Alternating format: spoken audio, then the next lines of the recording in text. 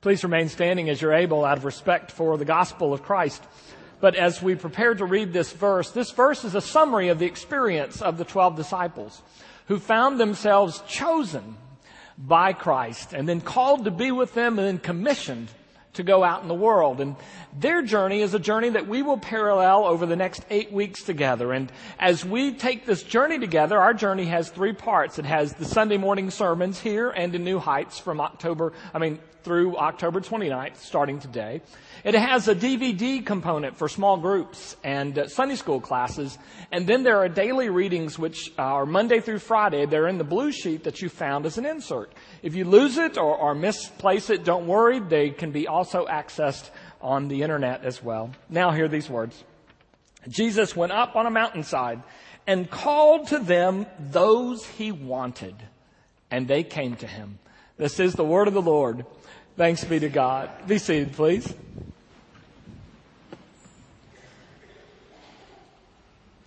Perhaps it's an understatement, but I love what John Eldredge says. He says, Helen of Troy must have really been something. Can you imagine a face, an image that launched 1,000 ships, that caused one kingdom to declare war on another as they pursued her? Now, her experience of pursuit has not typically been my experience, or probably yours as well. Rarely do people come after us with that sort of energy and want us to be theirs. Every once in a while, I guess we get a glimpse of her experience. Maybe when we were growing up, somebody actually did dance with us when we asked them. Maybe on a rare occasion, we really did get picked for a team and it wasn't last. Maybe we even got a note slipped to us in junior high school, and we opened it, and you may remember it would say, do you like me? And it would give you 2 boxes to check. Yes. No. Every once in a while we get a little experience of being pursued like that.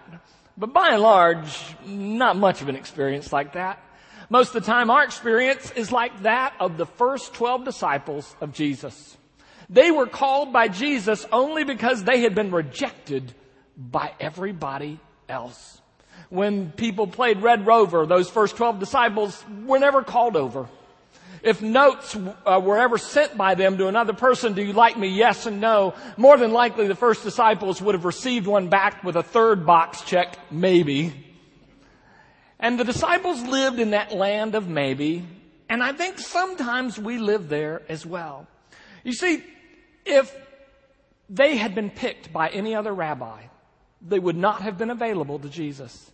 And just as it's probably most every Texas boy's dream to play Friday Night Lights football, every boy who grew up in the Sea of Galilee area would desire to be chosen by a leading rabbi who would want to become a part of a famous rabbi's team.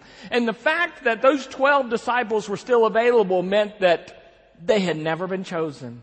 Or maybe they were chosen and later cut loose.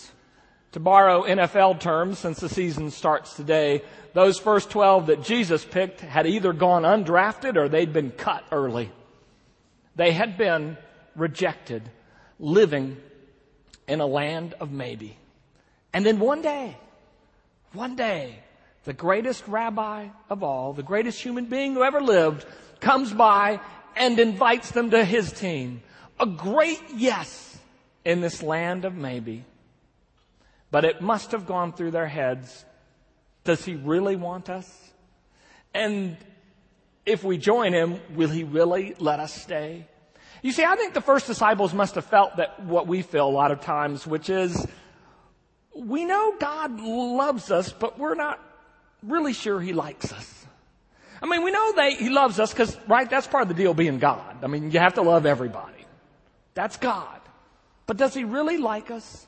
I was first put onto this on a radio show some years ago when the author of the Prayer of Jabez was being interviewed. And Bruce Wilkinson offered the point that most of us believe that God loves us, but very few believe that God likes us.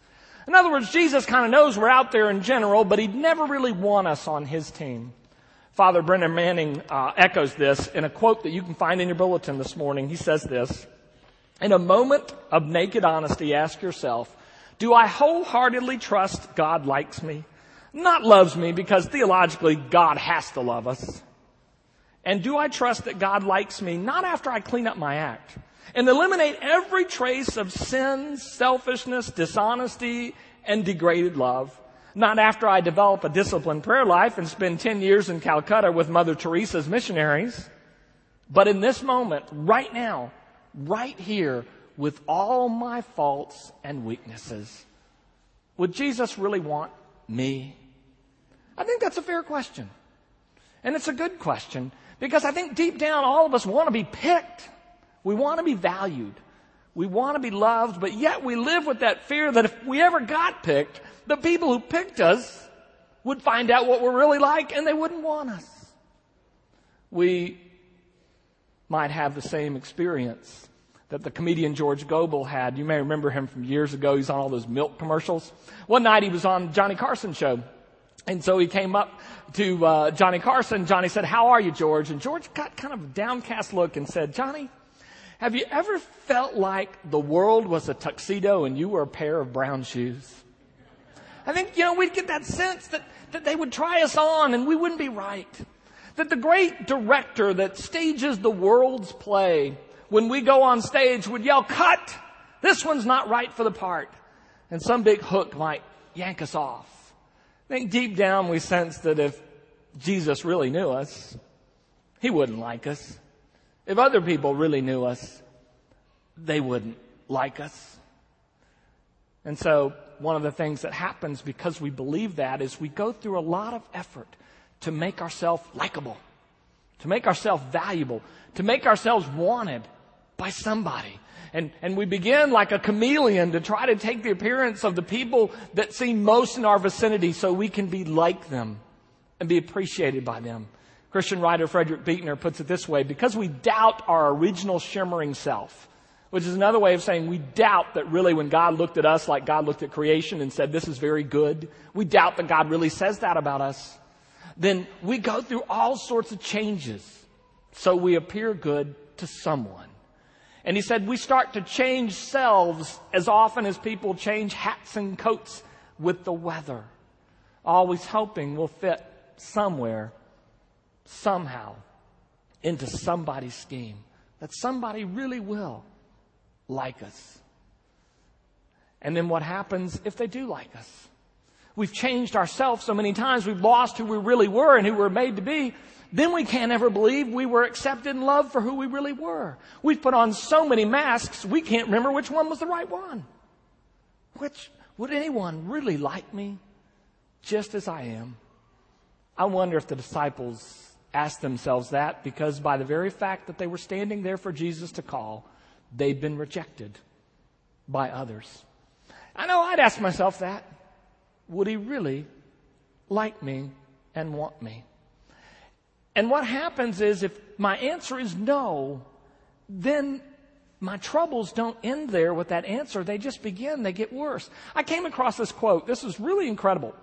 As a woman, Dr. Karen Horney, Horney, who in the 1930s and 40s was one of the leading researchers into neurosis and neurotic behavior. And this is what she said. This is a social scientist, not a pastor. This is what she said. Anybody who believes that he must be more than he is, to be somebody, will never be anybody. Anybody who believes that she must be more than she is to be somebody will never be anybody. If you cannot accept yourself as valued, loved, wanted, and likable just the way you are now, there ain't nothing you can do that's going to change that. Because all the changes you make, all the masks you put on, you'll still wonder, but at my deepest core, I'm not really likable. Nothing fixes that. And then it gets worse. If we don't accept it, it gets worse. She makes this interesting observation. She says, it is this doubt of yourself, expressed in feelings of inferiority and inadequacy, which lies at the root of all human maladjustment and psychopathology. I'll run that by you again. All the destruction that we do our lives and do to the lives of other people, she says, comes from the fact that we really don't accept that we're loved. We really don't accept that we're valuable, that we're wanted, and liked. And so we lash out in ways that are harmful to ourselves and to the world around us. When we send out the note to the world, "Do you like me?" and we get a maybe, our responses usually aren't very healthy. And that's too bad. And that's too bad, because for 2,000 years, the answer has been the same. I like you. I want you. You're valuable to me. And I think Roger Lind hit on it with the children. There are really two kinds of love in the world. One kind of love looks for things that are valuable and finds things that are valuable and worthwhile to love. And so maybe they find a sports star is really good, and so they begin to attach themselves to that sports star and follow his or her career. They're so valuable that we'll love them. Or they find a person who does good and right things for them, and they're attracted to them. There's a kind of love that depends on the value of the person loved. But then there's another kind of love which by its very nature bestows value on the one who's loved. Or as Mr. Lind told the children, "I love my son not because he can do this or say this or is this kind of person. I love him because he is." That's a love that creates value, not a love that looks for value. And what you and I have to understand is that God's love and liking of us is a love that creates value. Because God likes me, I'm valuable. Because I'm wanted, I'm somebody, and there's nothing I can do to change that. I either accept it or I don't. You see, the fact of the matter is 1,000 ships were sent off after Helen of Troy. But what was sent out after you? When you wandered away from the one who wants you as you are, who was sent after you? None other than the Son of God, who was launched across time and space and eternity, from heaven to earth, in pursuit of you. The reality is, you can't get any more valuable than you are. You can't get any more liked than you already are. You don't need to do anything in addition to that. See, sometimes I think we look at ourselves and we look maybe beneath ourselves and we don't like what we see, and we tend to think that the graffitied self we see that's kind of been drawn over and stomped over through the years is what God sees. But that's not what God sees at all. I've never been to the Parthenon or the Colosseum in Rome or the Hanging Gardens of Babylon. I have been to the Library of Celsus in Ephesus, which is a 2,000-year-old structure, which is still looking pretty good today. But in its day, before the scarring of time and the scarring of war, the scarring of many hurts came upon it, it was the most impressive building of its day. And if someone took the time and the energy and the effort, it could be impressive like that again. And I think that's what God sees when God looks at me. God doesn't look at some old graffitied wall, but God looks at something as beautiful as the Temple of Solomon and says, you know, I can reverse the effects of time.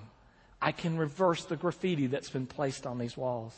I can clean this up, not in order to love this person, but because I love this person. God looks at me and doesn't see pond scum. God looks at me and sees the Parthenon, sees the Hanging Gardens. God sees in me such exquisite beauty that with some time and care can be recovered again. The fact of the matter is, I am valued, I am loved, and I'm liked. If you ask yourself the question, does God really like me? Does God ever think about me? Answer it by turning to the 139th Psalm, verse 17. This is interesting. One of the translations goes like this: God, how wonderful are the thoughts you have concerning me. They're so vast, I can't count them all. Put another way, how often does God think about you? More often than you think about yourself. How much does God like you? More than you could ever like yourself. And God wants desperately for you to be with Him.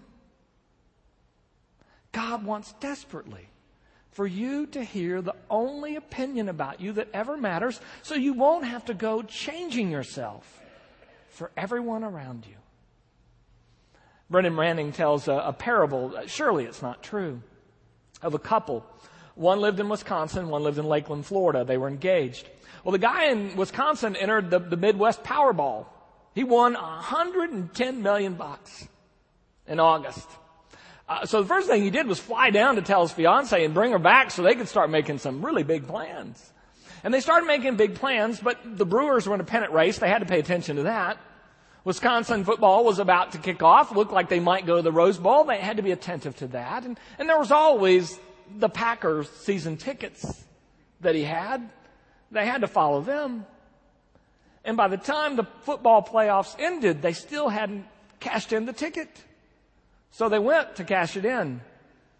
And they were too late because you only have 180 days to collect.